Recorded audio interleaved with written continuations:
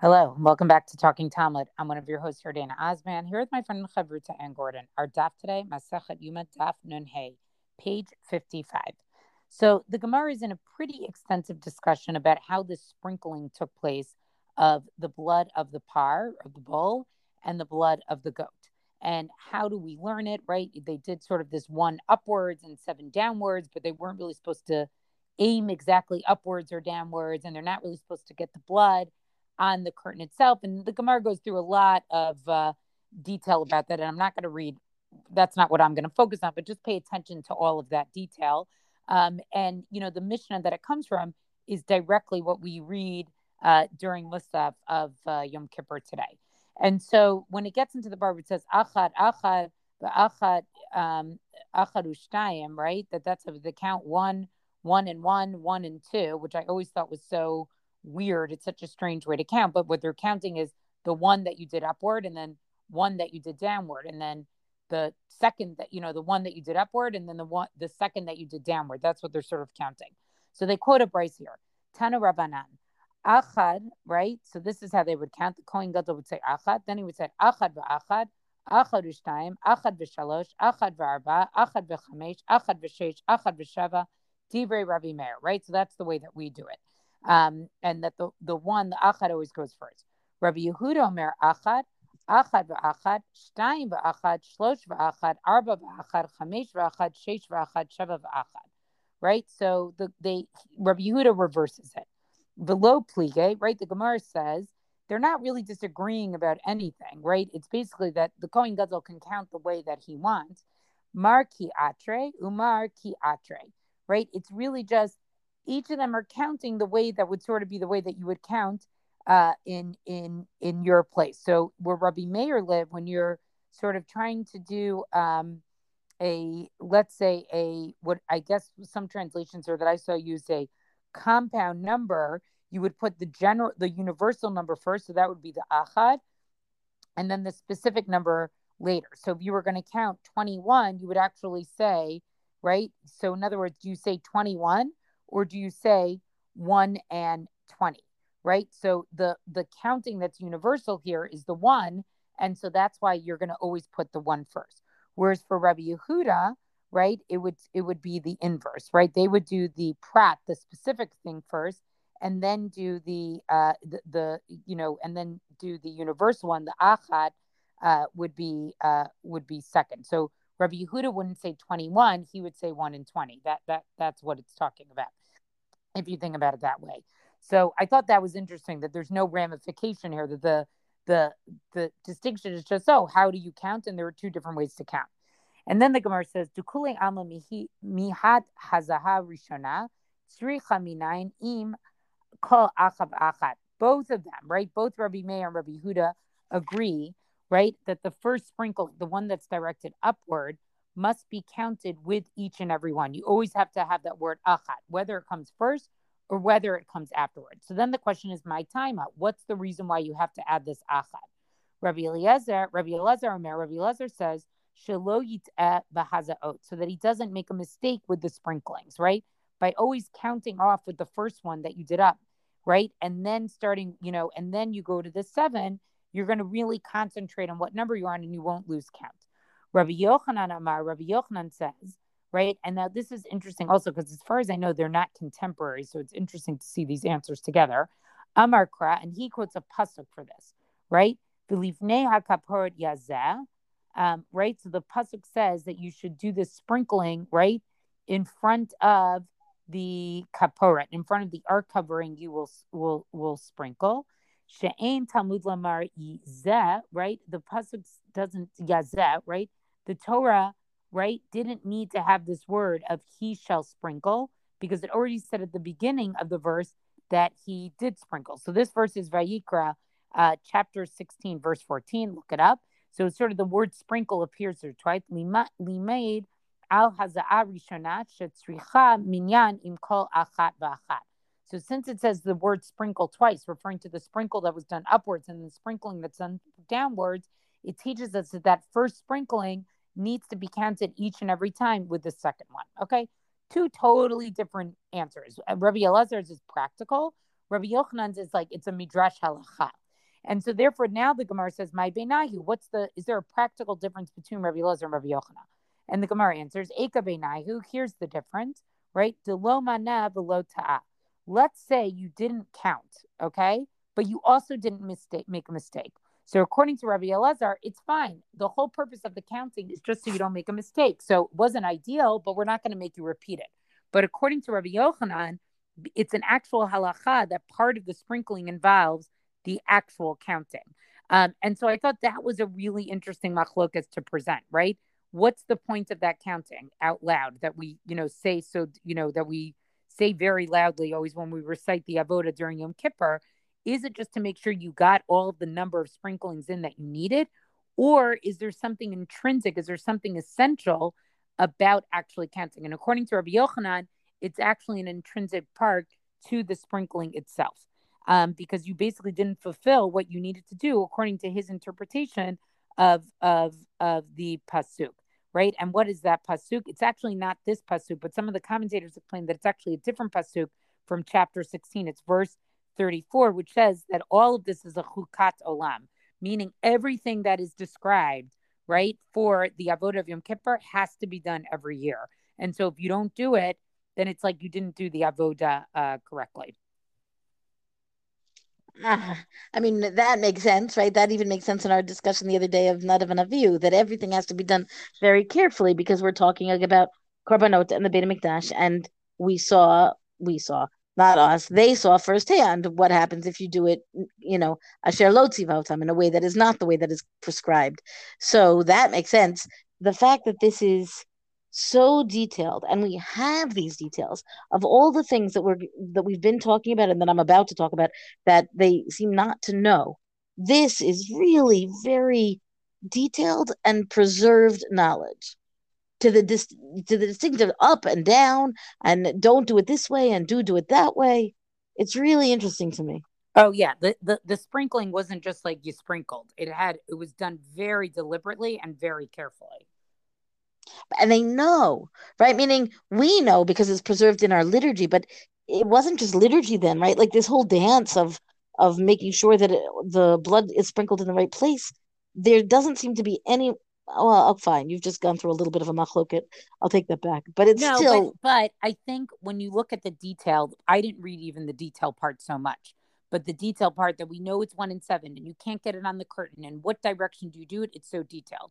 And I think that segues very well into the part that you're going to read, which is the part where there's a lot of confusion. A and you're lot of sort of like, this is confusion. what there's confusion over. Like the sprinkling is what I think there would be confusion over. Right, exactly. So you go Here we ahead go. to your part.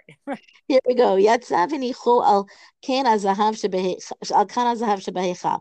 So I'm at towards the bottom of Amud Aleph, and it's going back to the Mishnah. We're talking about where the Kohen Gadol would come out of the Kodesh Kodashim, right, and he would take the bowl that would have the blood of the bull, right, and he would put it down on the golden pedestal that was in the Heichal.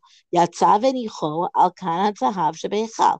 That's what he did. He would put it down on the golden pedestal. And then later on, right, he's going to come out. He's got a goat's blood in a different bowl, and it's going to go to on a different pedestal. But what we're going to see is that there's a real question because it seems that there was only one pedestal, at least according to Rabbi Huda. So that seems like a really concrete detail that is difficult to understand. That there was confusion about it. Like they're talking about two pedestals, but really there's only one pedestal, or they're talking about one pedestal, but really there were two. I feel like that's like furniture, like it's a kind of thing that if you could only just take a snapshot, then you would just know. So here, just quickly, the Gemara, Rabbi Huda Omer, lo hayu shofarot lekine achova mipnei hatarovet. So what happens? Rabbi Huda says, and this is actually quoting from the Mishnah in Shkalim, which we saw, right, on, it says Perek Vav. Rabbi Huda says that you're not collecting any horns for obligatory nests. What does that mean? The kanim, we're still talking, this is the birds, right? If you're bringing, I don't know, a korban of pigeons or doves, right? And you're bringing them as sin offerings or burnt offerings, it's one of the korbanot that a woman after childbirth would bring, or we talked about the sota, right? There's different kinds of korbanot that would bring birds. So the claim here by Rabbi Huda is that you don't worry about the keren. We're going to talk about what the keren is in a minute. You don't talk about these horns for korban that is obligatory. Now, Why this is connected to the pedestal and the blood, we're going to see in a moment. My So it says we don't do this. You don't have to bring because of to the korbanot that are obligatory because of the mixtures. So the Gemara says, what do you mean? What does it mean? Mipnei hatarova. What is the meaning? Because of these mixtures. Rabbi Yosef, mipnei hatarovet chova b'nedava. Rabbi Yosef says that when you're risking a mixture of the obligatory korbanot of the birds with the gifts, right? That's the nidava. You come just of your own free will. You come and you decide you're going to give a present to Hashem. What if that gets mixed up with the korbanot that were absolutely mandatory, right? They don't want to make sure that they don't get mixed up because if God forbid, the Kohanim would mix up, let's say, the money that's given for a korban that is obligatory versus it's going to be for a sin offering or for a burnt offering. These are the obligatory korbanot, or they've been given money to purchase a nidava, right? It is sacrificed in the way of an olah, but still, if you mix those funds together, right, then you're messing up the people who are trying to bring the korban, and you're going to disqualify these particular korbanot. So what happens? Abai says, "I'm really Abai, v'navid trei v'nechtov alayhu hay dechova v'hay nidava." So Abai says, so then set it up so that you have two different ones. Write on it, this is for the chova, and Abai is so organized, right? And this is for the nidavot, and then you're good. Meaning, like, this is not a difficult problem to solve that you have to say we don't do a Karen at all to collect the money because they might get mixed up. Make it very clear which is which, and then you won't get mixed up, right? That seems very logical. But Rabbi Yehuda does not accept this. Rabbi Yehuda late kativa. Rabbi Yehuda does not accept that you could rely on writing, meaning that something being written down as a sign to know what to do. He says it's not enough to make sure that the error won't happen. You could still make a big mistake by, just using the wrong thing. And he wants to avoid that. So the writing, labeling the horns would not be enough. That's not Rabbi Yehuda Omer, lo hayasham, ela kan echad bilvad. He says, no, there's only one pedestal in the Beit HaMikdash. That's where they put the blood. You want to make sure that there's no confusion between the blood from the goat or the blood from the bull. And the way you make sure that you don't have any confusion is by making sure that you only have one pedestal. So it's impossible to mess this up, in terms of putting it down wrong, because you put the bull with the bull's blood on the pedestal, and that's that, right? Meaning, if you want to suggest, and the Gemara does says you want to, let's take two pedestals and you write it down properly. This one is for the bull and this one is for the goat. But again, Rabbi Yehuda doesn't accept that writing would work because you're still at risk of confusing the two. And if you put it down wrong, you're equally just as messed up, whether there's writing or not, to prevent you, So I find this very interesting for a few reasons. One is it dawned on me, and perhaps it should have dawned on me in Shkalim, I don't know, that the term Karen, right, that they basically had shofarot, they had horns that they would use to collect money because they're hollow, right, that they could use it as a horn. I mean, as a collecting device. And in Israel, when you have tzedakahs, right, like charity organizations, and they talk about collecting for the Karen Ariel, Karen this, Karen that, right? Like it's always the horn of, and I never thought about why is this term used, and I believe it's from here, right? That the funds were diverted by shofar. So it's a Karen, and I assume that this is why it also means principal, meaning Karen, the term, is also a money word. But I wonder, or I believe, or I'm hypothesizing, that it comes from here. And then, as I said, the other thing that I find most puzzling here is that I understand Rabbi Yehuda's position, and I understand the Abaye's position that you could write it and be clear. What is unclear to me is why this isn't something that they knew as a matter of a story that is passed down, except for the fact that we keep finding these things that they don't really know. And I have to assume it's because there wasn't enough Masorah from the Kohanim who did this to the people who are not Kohanim or the people who are, too many generations later. It's really sad that the Masorah was lost. And not lost, but not clear, not preserved in a pristine way. And we see it.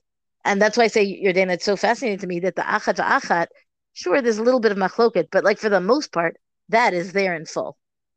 Not just there in full, they even brush off the machlokas. They're like, oh, it just has to do with how you normally count. Almost to imply like maybe each Kohen Gadol did it differently depending on where they lived, where they Oh, were that's it. from. Right, right. That's interesting. But again, like that's we're talking about the piece I was talking about was pedestals. Like how many physical implements were there waiting to place there a bowl of blood? Like I feel like, don't you know? And the answer is no, they didn't know. If it was that simple, then there wouldn't be a machloket over whether you could use writing or not to identify, to be an identifier. Right. But I think, what we're seeing time and time on this daf, on these dafim, I should say, is that lost Masorah. And I think you're saying it better. It's not that it's lost, it's not pristine. And it's interesting to see which parts are pristine and which parts are a little bit fuzzy. Well, that's our daf discussion for the day. Rank us, review us on all major podcasts. Thank you to Rabbanit Michelle Farber for hosting us on the Hadran website. Let us know what you thought about this daf on our Talking Talmud Facebook page. And until tomorrow, go and learn.